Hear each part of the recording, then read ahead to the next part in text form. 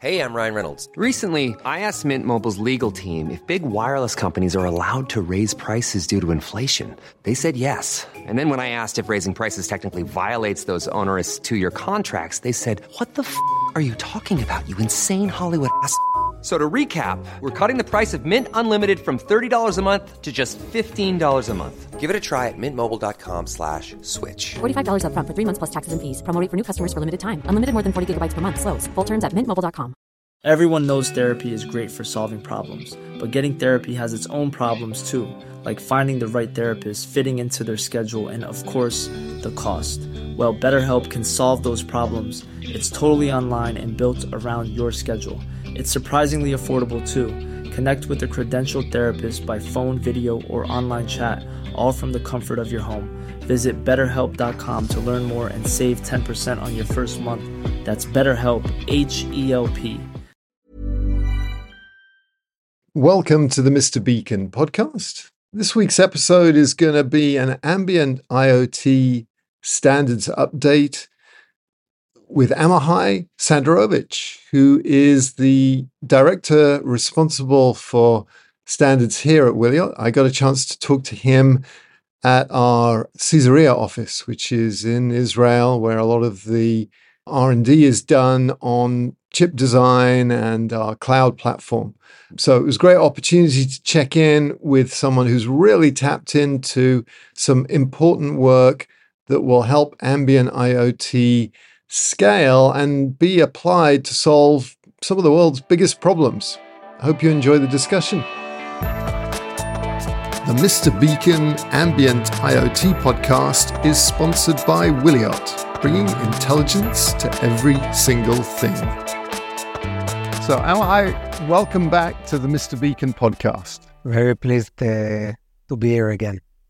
So, this podcast has found its way to focus on IoT, on ambient IoT, and you really are at the heart of this emerging field. You're Wiliot's representative in standards groups, and you're very busy. I know you're spending a lot of time traveling and on calls with IEEE, with 3GPP, and there's also, a lot of interest in what we're doing in other radio standards, including Bluetooth, which obviously has the advantage of being a technology that we're using today for our own implementation of ambient IoT. But this work is about going way beyond Wiliot to harnessing the power of the enormous technology industry. Some of the biggest companies in the world who operate in, you think about the companies that operate in the world of Wi-Fi, the equipment makers in the telco industry, the network operators that have this personal relationship with almost every adult in the world. And they're the ones that potentially get bought into the ambient IoT world, that the rails of which get built on standards. And you're working on that. And of course, you've been on the podcast before. So anyone that wants to kind of get the 101 on ambient IoT standards can go back and listen to that. But I think what we should do in this discussion is do an update primarily. And, it's not like this work is done, but I think it's important. So it's very useful to have a sense of where we are at the moment. But we should also recap a little bit and explain the different standards activities, just, briefly. And then we can maybe talk about where it could go and the open questions. And the last thing to say before I hand over to you is to acknowledge, obviously, we're just one actor in a play with many parts. And in many ways, we're dancing with giants. That said, I think Wiliot has something to offer in that we have successful implementations that are being used by some of the largest companies in the world, and we're scaling to many millions of ambient IoT sensors. And so we have the benefit of learning about some things that don't work and some things that definitely do work. And so that's our contribution. But where this standards journey ends up, obviously nobody knows. But there's certainly a lot of momentum. So tell me about that momentum. And just for those people that didn't watch the first podcast, maybe you can describe each of the main standards efforts. So first of all, 3GPP, not everyone's familiar with that standards body. So perhaps you can explain who they are and what they're working on. Yes. So 3GPP is the standard which is responsible for the cellular networks. It's the underlying technical standards that all deployments of cellular rely on. So if we have 5G, for example, and we buy 5G from Verizon, the technology behind that deployment is written as a standard by the 3GPP, so that basically any vendor who wishes to go into market and have a play can basically read this standard and implement it. And 3GPP has been for a while. It was responsible for the 3G, the 4G, the LTE, the 5G, which was already rolled out. And now they are starting to discuss also the 6G. So usually they are not limited to the Gs. The 3GPP works on releases which are fine resolution cadence compared to the Gs, where you have few releases between each G generation. So you can improve the features between and not just get a step response to the market. So this ambient IoT release will probably be many releases, I imagine. It's not going to be one and done. Yes. What is the name of the release and what is the name of the G, the marketing name, that this may manifest itself in? Yes, so there are currently discussions, not clear yet, whether it is solid enough to include as a main feature or just as a study to prepare for next release. So currently we are talking about release 19, which is due 1.5 years, 2 years from now, 2.5 years from now. Release 19 is called 5G Advanced. So this is, I think, the brand name used for release 19. And I think 6G will be probably named for release 21. Okay. So we have, let's say, 2 releases, main releases. So it's not very hard, Sometimes it gets pushed earlier if market demands or pushed later, and then releases are not fully synchronized. But this is the way 3GPP arranges its working process by releases. So we have this standard coming to a phone near you, coming to a cellular device in your car and many other devices that surround us, courtesy of the Apples, the Samsungs, the AT&Ts, the Verizons, the Oranges. What does this, so we have our conception of ambient IoT, which has been formed by our kind of pragmatic desire to get postage stamp size compute devices on clothing, on medicine, on all of the everyday things that so far have been offline, putting them online and unlocking the power of generative AI, ChatGPT, cloud computing, and applying it to the ordinary things that surround us. It's in a manner turning the lights on. If we've been living our lives from a computing perspective with the lights off, with flashlights and torches, we kind of get to see things. This is a world where everything is online all of the time, continuously in real time. That's sort of, I guess, how we see ambient IoT. How in this world of standards does the standards group see ambient IoT? How would they define ambient IoT? It's a very good question, actually. Usually each company has its own vision, but I think our vision, or very similar to our vision, is what everybody also thinks about. So making it super cheap, way cheaper than order of magnitudes cheaper than what's currently considered to be cellular. So small numbers of cents for connectivity as opposed to small hundreds of dollars for connectivity. I won't put the number right now, but order of magnitude, few orders of magnitudes, not just one order of magnitude. Yes. And of course, supporting non-battery, so you can charge from air and not rely on internal battery, which is also bad for the environment, potentially be bad for the environment and limit the lifetime and require maintenance. And you are expected to have a lot of them. So all the use cases that were considered by the 3GPP are also considered. So we contributed the supply chain use case, where you are significantly reducing the waste for food supply chains, and improving quality, maybe even allowing foods that were currently not possible without the tight control possible with the ambient IoT. So bringing visibility to the cold chain, the food supply chain. Yes.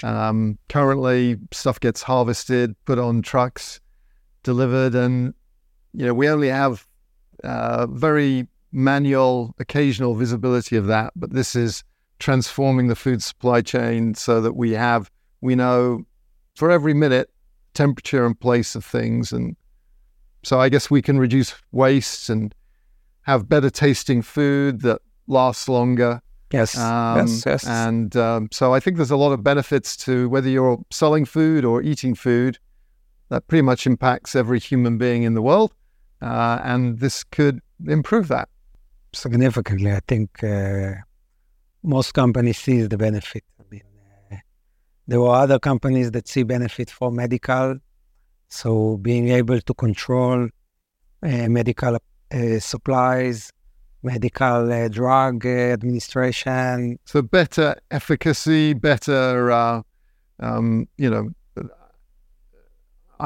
think no one knows, literally nobody knows how much of a problem there is with people taking medicine that doesn't work because it's been kept at the wrong temperature.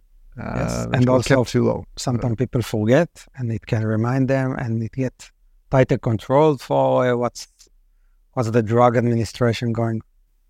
Any other use cases that have been submitted that have captured people's imagination?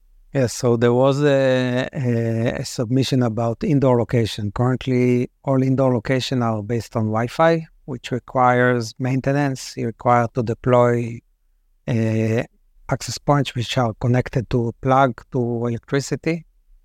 Only for, being able to send a small pulse, just let you know where you are. For example, if you are in a skyscraper and someone has a medical situation within urgency, you would like to direct the medical teams to exactly where he is, even if no one else is there to tell them we are on floor 101 or 102. Absolutely. This is an amazing... I actually worked on this before joining Wiliot, and I got very excited about this use case. And, in America, you dial 911. Other countries, sometimes it's a different number, but you need help. But if you're in a city, it's very hard to tell where you are. And maybe you're like I'm here in Israel, and, there's a language gap, and so being able to overcome that and allowing us to get help to people that need it, and knowing what floor, what building, what floor, what room. Yes. So there is one suggestion to put stickers which don't require any batteries. They last forever, very low maintenance, very simple to anyone to deploy, and just stick them. And the phone, once it's up and you want to get where you are, you just read these the information from these tags, read out them, and then through the cloud, you can really estimate where you are in the phone. I am so glad to hear this. So this is new news to me, and this is, to me, a very important use case. Yes, I agree. It's something that really solves a hard problem. Because we feel like this should have been solved, but I think many of us who've used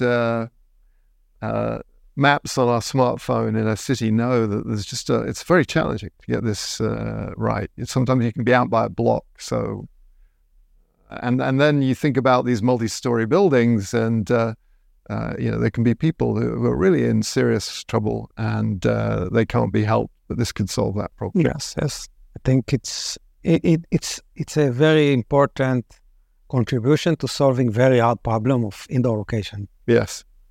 Yes, there are, of course, additional use case for agriculture to be able to smart improve the agriculture process by tightly controlling or measuring all sorts of parameters like moisture or temperature per plant or per animal. Yes. If you have a pig farm or you have a very big field. And that's important as well. If we think about climate change, whilst we speak, the whole world's facing record temperatures, and people are dying and certainly in distress. And so I think the food production is one of the biggest sources of carbon. So applying the power of the internet to reducing water consumption, reducing the inputs, healthier food can be really interesting. And so we're starting to see, proof points and evidence of that happening, like in marijuana production, where the tagging is being driven by different regulatory needs. I think this is starting to be normalized, this idea of having Internet of Things technology at the plant level and tracing the provenance, allowing people to know where their food has come from. So one of the things that I was talking to an amazing gentleman called Professor Mike Berners-Lee, who's professor of climate science at Lancaster University. And he's has written some amazing books. I've mentioned them before on the podcast, but How Bad's a Banana? The Carbon Footprint of Everything is one. And then There Is No Planet B is another. And he, one of the things that I think he has expressed some optimism about is the power of mobilizing our wallets to spend money on food that actually regenerates the planet rather than makes the planet worse. And there are farms where the carbon's going into the soil and it's not coming out. And if we knew those farms and could say, I want to buy food from regenerative farms, that could be huge. Why would we do that? To save the planet, but also because it tastes better, has less artificial fertilizers and pesticides. And I think our ability to use ambient IoT to join up people that make things with the people that consume things is tremendously powerful and just makes for a better experience. I go to one of my favorite stores in San Diego. It's called Jimbo's, and they have a little sign that says, this came from this farm that is like 33 miles from this store. This could scale. And if everyone knew that, then we can really make a difference as individuals and also get better food as well. So that's great that's in there. I'm really pleased. So just to recap, we've been going through some of the use cases, and this is the way the standards process works, right? You don't just come up with technology and look for a solution. You say, here are the use cases. So we could go on, and I know there are other use cases, but these use cases, again, not just coming from Wiliot, but from companies like Apple and, Find My everything. So tell us a bit about the mechanics of creating that standard and where we are in that process. So we started with the initial use cases, and now we are starting to see how the existing deployments, devices can support this technology. What is required for them in order to support it in the economic way, beneficial way, timing way, best time to market. And so it's kind of like you need to now connect between the dots. It's a very hard job of you have requirements on one end and the device on the other end. And you need to see what is the shortest way between these requirements. It's very appealing to say, okay, let's rebuild everything from scratch. But this is not an economical or sustainable solution. So you want to be able to connect them in the most efficient way, which also makes sense for all vendors, so the ecosystem can grow. We start, of course, with the basic, only the link layer. What connections do we want? Do we want to connect directly to the base station? Do we want to connect to a small base stations called picocell? Do we want to connect to the phone? Do we want any relay in the middle to be able to assist us? Do we want a specific band? So cellular currently has a lot of channels. Verizon has specific different channels. frequencies. Yes, different frequencies, yes. And then which channel do we want to use? There are a lot of questions. What is the security? How to apply the security? How do we manage so many devices? So you have like foreseen thousands of devices, and management of such a big number is not very simple task in terms of the network. Sure. I mean, so at the moment, there's roughly 1 billion phones made every year, but we're talking about orders of magnitude, maybe even 3 orders of magnitude more devices. So not billions, but the internet of trillions of things. And fortunately, this industry is very good at dealing with scale. That's one of the things that they bring, I think, beyond just the technology. It's a set of companies where there are customer service and portals. And so I'm excited about the telco industry joining ambient IoT because there's a level of governance and trusted companies. We may not love them, but we trust them. We're familiar with them that can help bring order to this. So that's a really good thing. I think there are a lot of engineering efforts, IQ efforts from these big companies that, can really improve and get a very good working devices. So I interrupted you. So just so there's, you have numbers of, I find this fascinating. How do you get something as complex as this to be agreed by so many companies with vested, sometimes conflicting interests and just opinions on the right way to do it? How is that organized? So I think every company has its own set of wishes, own set of customers, and all sets of engineering skills. And then each company has its own trade-off, internal trade-off, what should we focus, what should we defocus.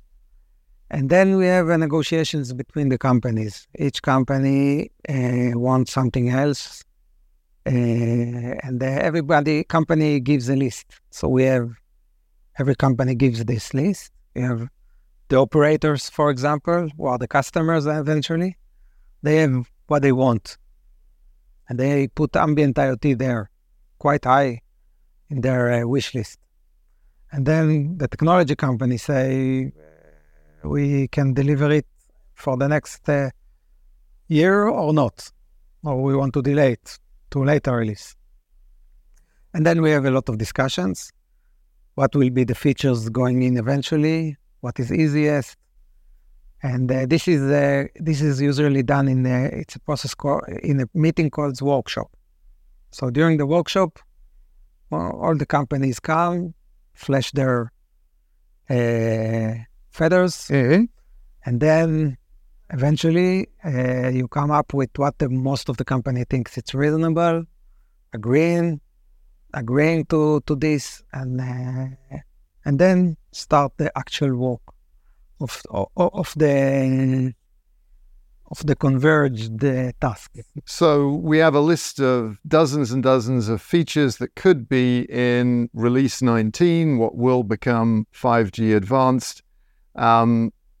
Maybe we don't give specific numbers, but roughly how many features can be fit in a release, and roughly where is ambient IoT? Is it the top, at the bottom, below the bottom of the cut line? Where are we? So I think it's a good question.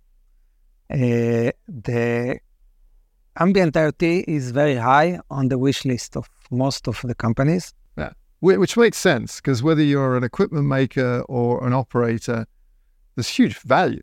There's a lot of money to be made, as well as solving, we all want to be found if we're having a stroke, or we all want to have good food. We all want to have the climate problem solved. So and hopefully I think, that weighs it. I think also it's if you want to prepare to 6G, you must start with the certain feature early on. Yes. In order for them to mature towards the 6G, you cannot wait too much. So this is a trade-off, actually.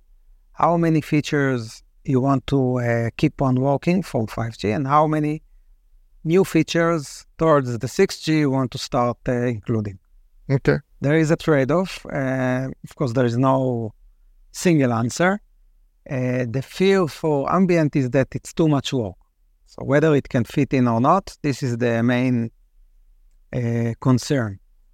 There are a lot of other items, of course, other technology, other features. For example, connecting a phone to a non-terrestrial network.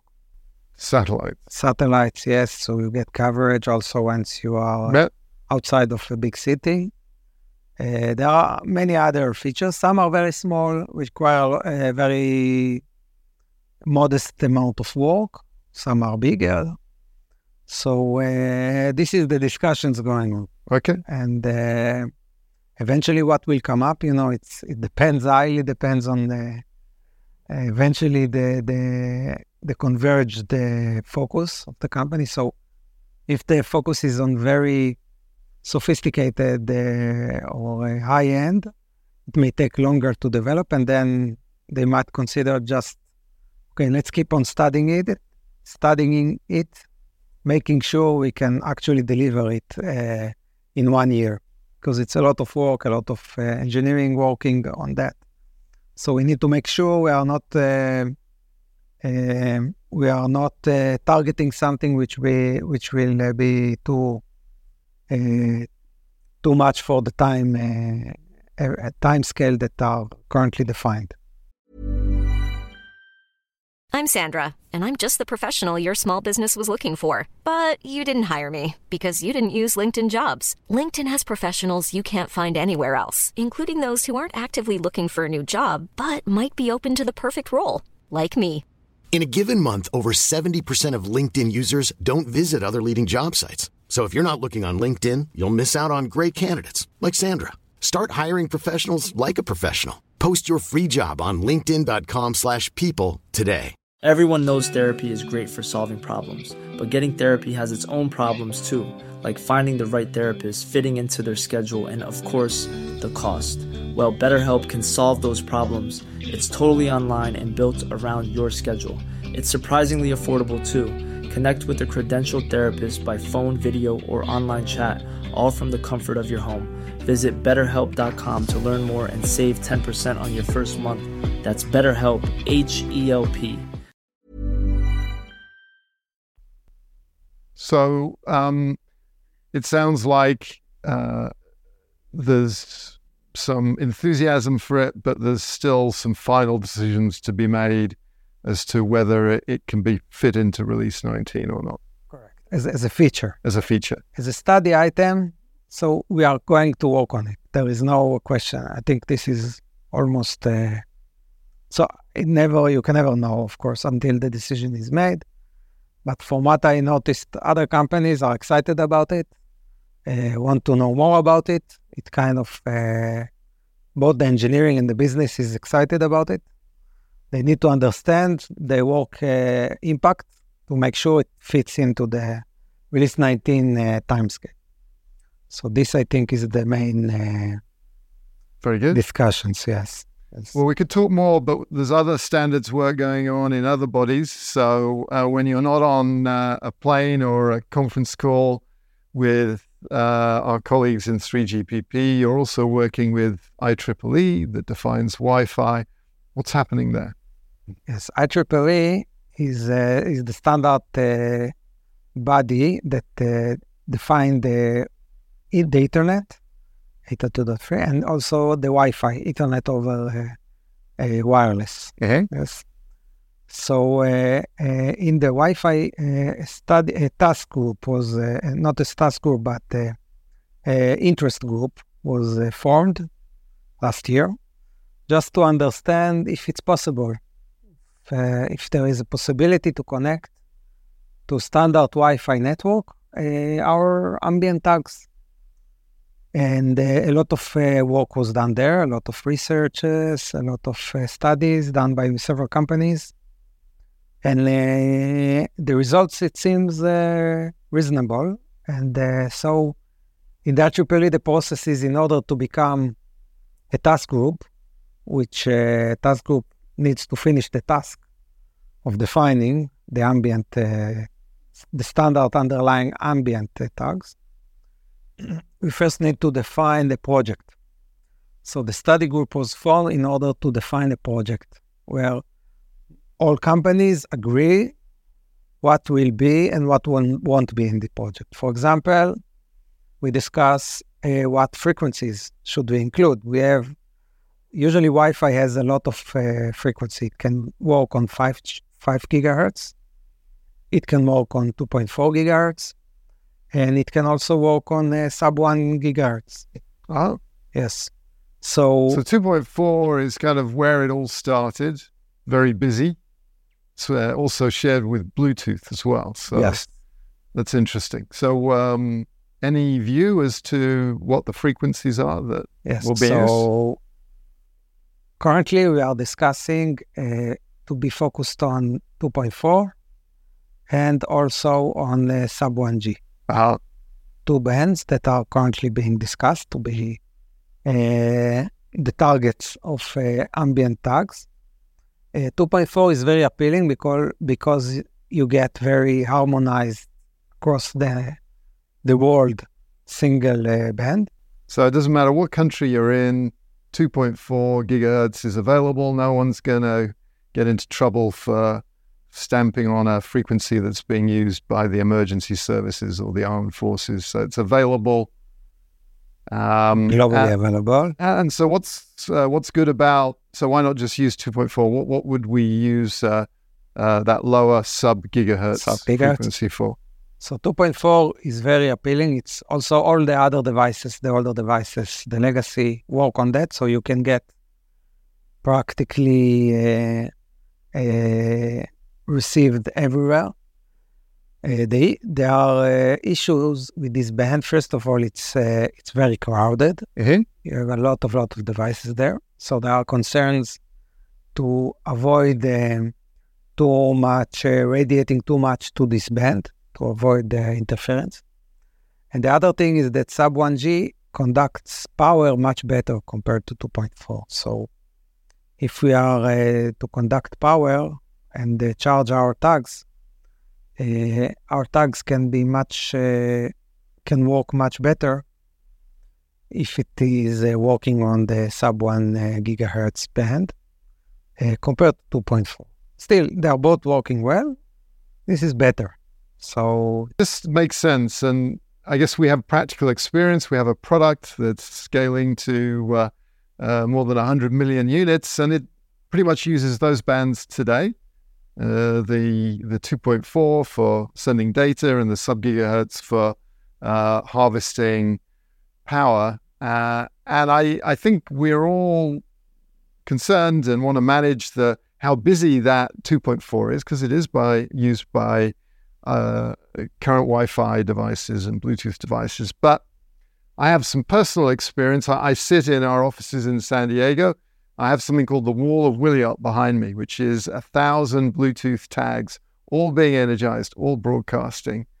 And I'm able to use my earbuds, my wireless mouse, my wireless keyboard, and it works fine because these devices are not like, it's not like streaming music. It's little bursts of data. So, and of course, 2.4 isn't just 2.4, it's actually many channels, isn't it?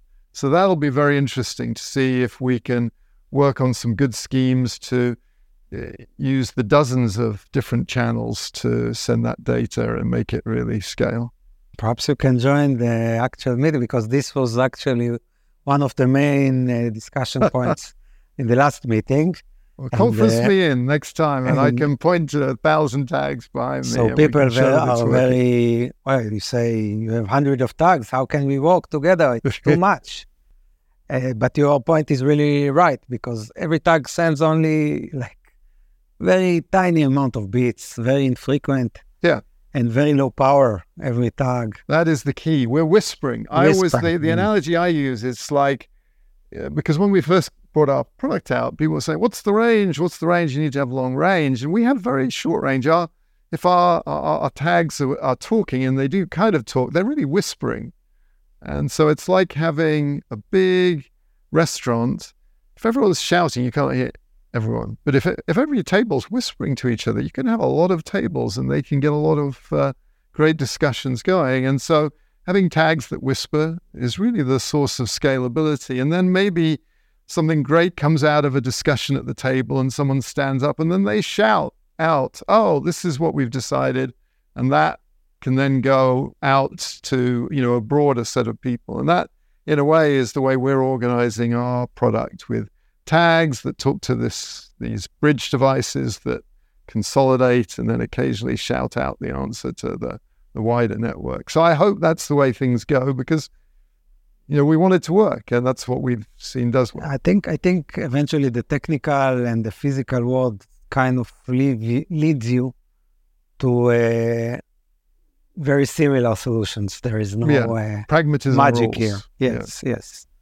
So I think it's not coincidence that our product is 2.4 and sub 1 gigahertz, and the Wi-Fi is also discussing these bands. This is the band that makes sense. And of course the other problems also. I think we face.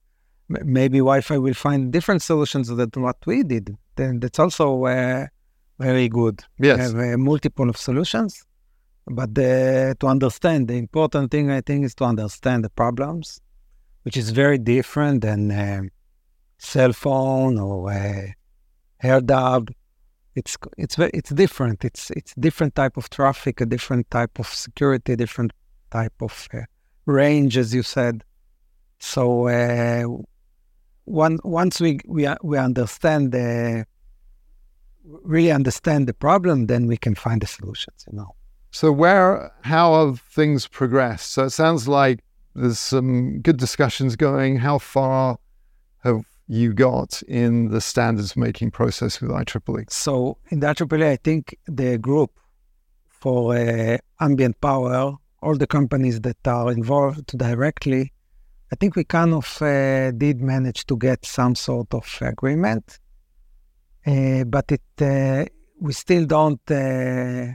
We need to align with other groups and other companies as well, in order to make sure the project is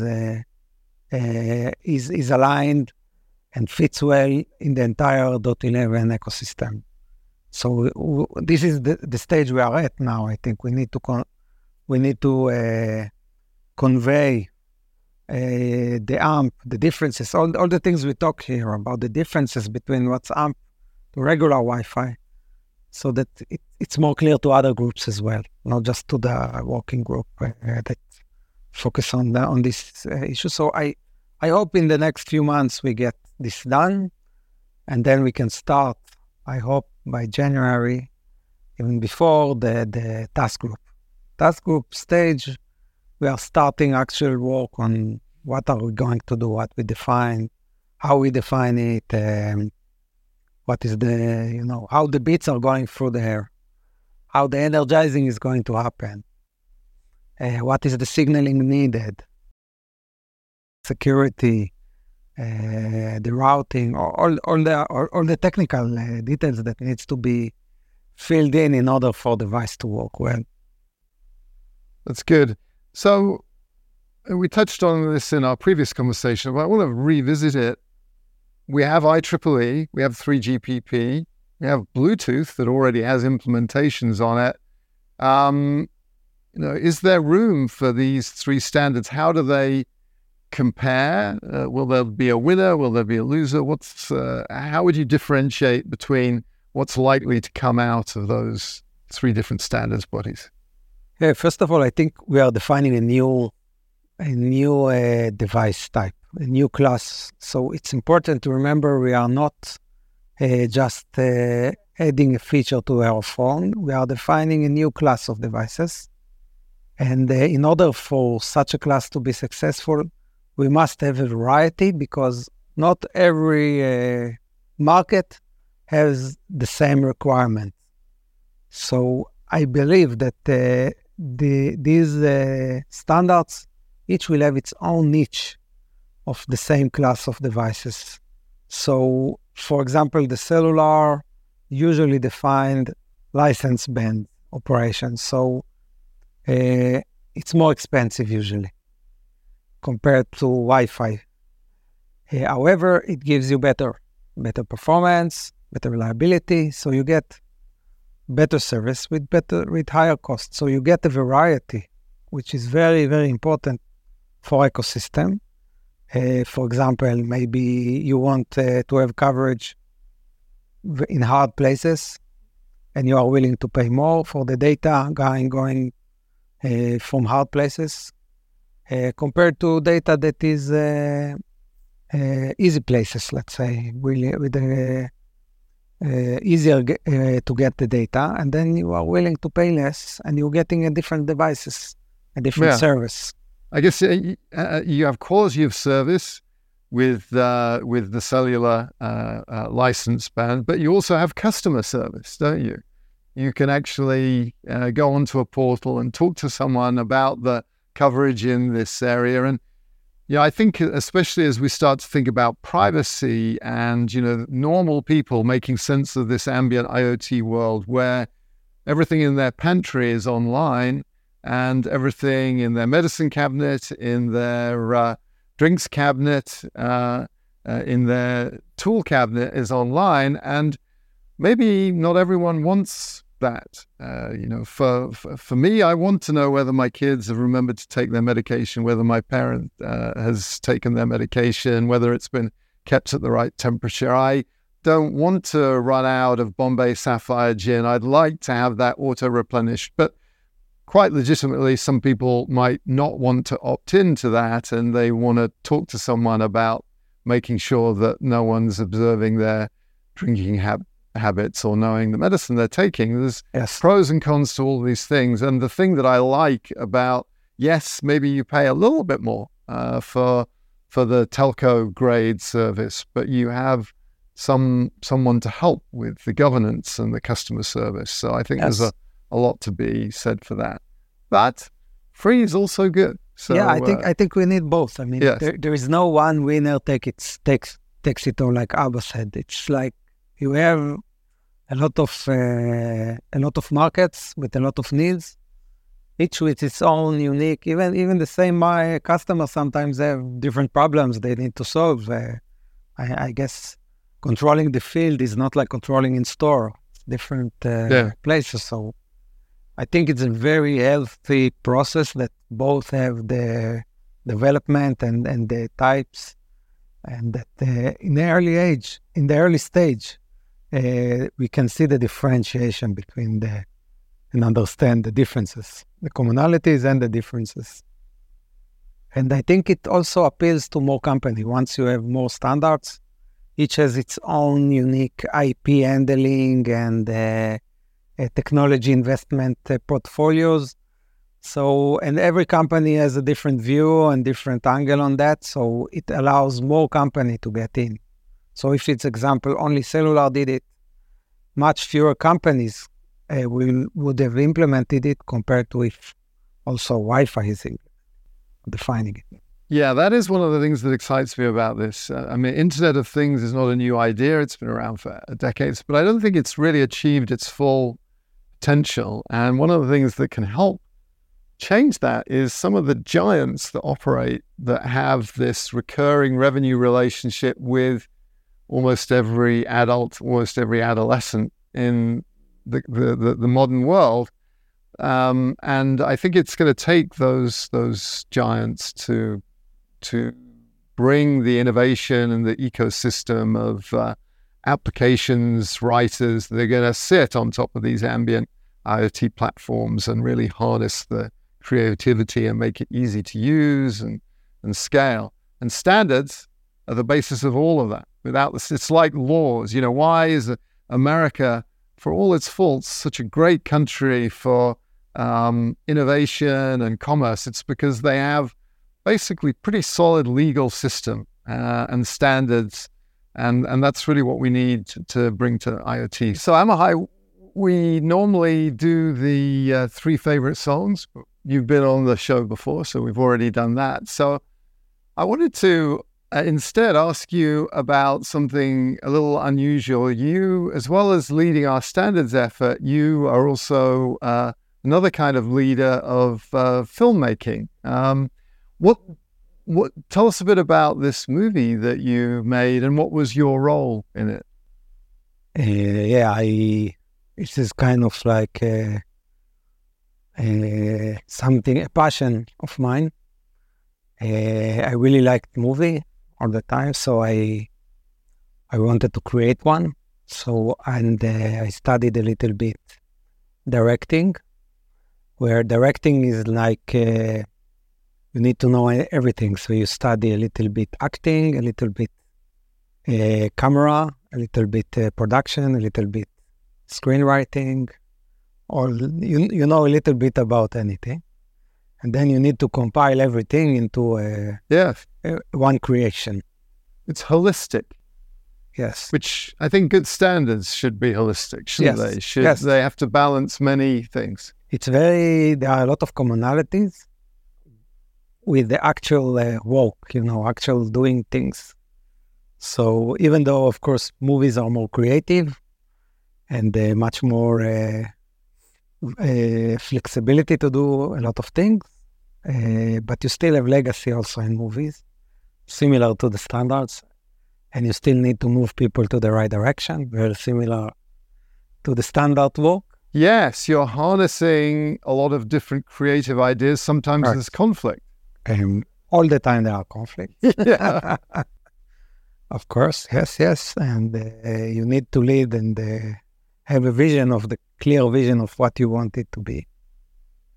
And get everyone on board with their own creativity and knowledge and expertise into one coherent creation. And the standards is very similar in that sense. Yeah, and you need to be flexible, don't you? You need to adapt your style, behave differently with different people, understand what they need in order to get the best. Yes. But ultimately, you have a responsibility to the work for making sure that it all comes together. That has to be the primary driver. So what is the movie that you made? So I made a movie about a group of engineers who worked during the time of the Second World War. It's a historic movie with a lot of props and artifacts and art, a lot of art related to the time, to the historic time. And basically, I will not reveal the entire plot. No. But what was the engineering task they were working on? This is part of the. It's a hard movie. It's not a comedy or right. It's a drama. It's a drama. A drama, exactly. where you kind of take engineering, which is surprisingly not very different from what it was like 50 years ago. I mean, solving engineering, a group of engineers needs to solve engineering problems, behave very similar, act very similar. Even though today we have computers, the essence is very similar. And then I am showing a specific problem they faced, and using all the historic context. And I hope it relates anyone who is currently working in some high-tech or engineering company to what it was like 15 years ago. You can actually relate and understand that things are not very different eventually. So this is, it's funny how there's these waves of creative productions, like Oppenheimer's just come out as we're recording this. So it's in the States, it's a big movie. So maybe there's some parallels. Maybe obviously a different engineering task, I imagine. So what is the movie called? And is there a way that we can see it? I haven't seen it. I'd like to see it. So it's The Engineers, it's called. And The Engineers. Okay. Engineers. And I'm going to send it to some known festivals. Uh-huh. Let's see if I get in with some marketing and publicity in order to get, and only then I can publish it to public networks like, Vimeo and things like that you can actually see the movie outside. Currently, there is no way to see it. All right.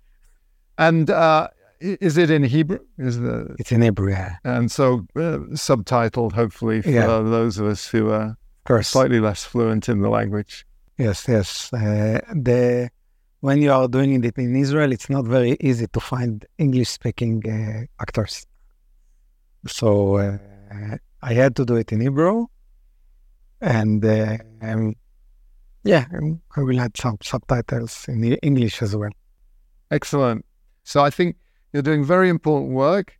Thank you very much for what you're doing. I know it's at some personal cost with the late hours and all of the travel, but appreciate your updating us. And I will check in again and see how things are progressing. Thank you, Amichai. Thank you very much for having me. I hope to see you again. So that was our Standards Update episode. I hope you enjoyed listening to it as much as I did in having that conversation with Amichai. He's a really wonderful creative force, and really pleased with the progress that we're hearing about. Do subscribe to hear the latest on what's happening with ambient IoT. We'll continue to interview companies that are working on products and standards and generally influencing the ecosystem. I want to thank Aaron Hammock for editing this show, and I want to thank you for tuning in and making it possible. Speak to you next time.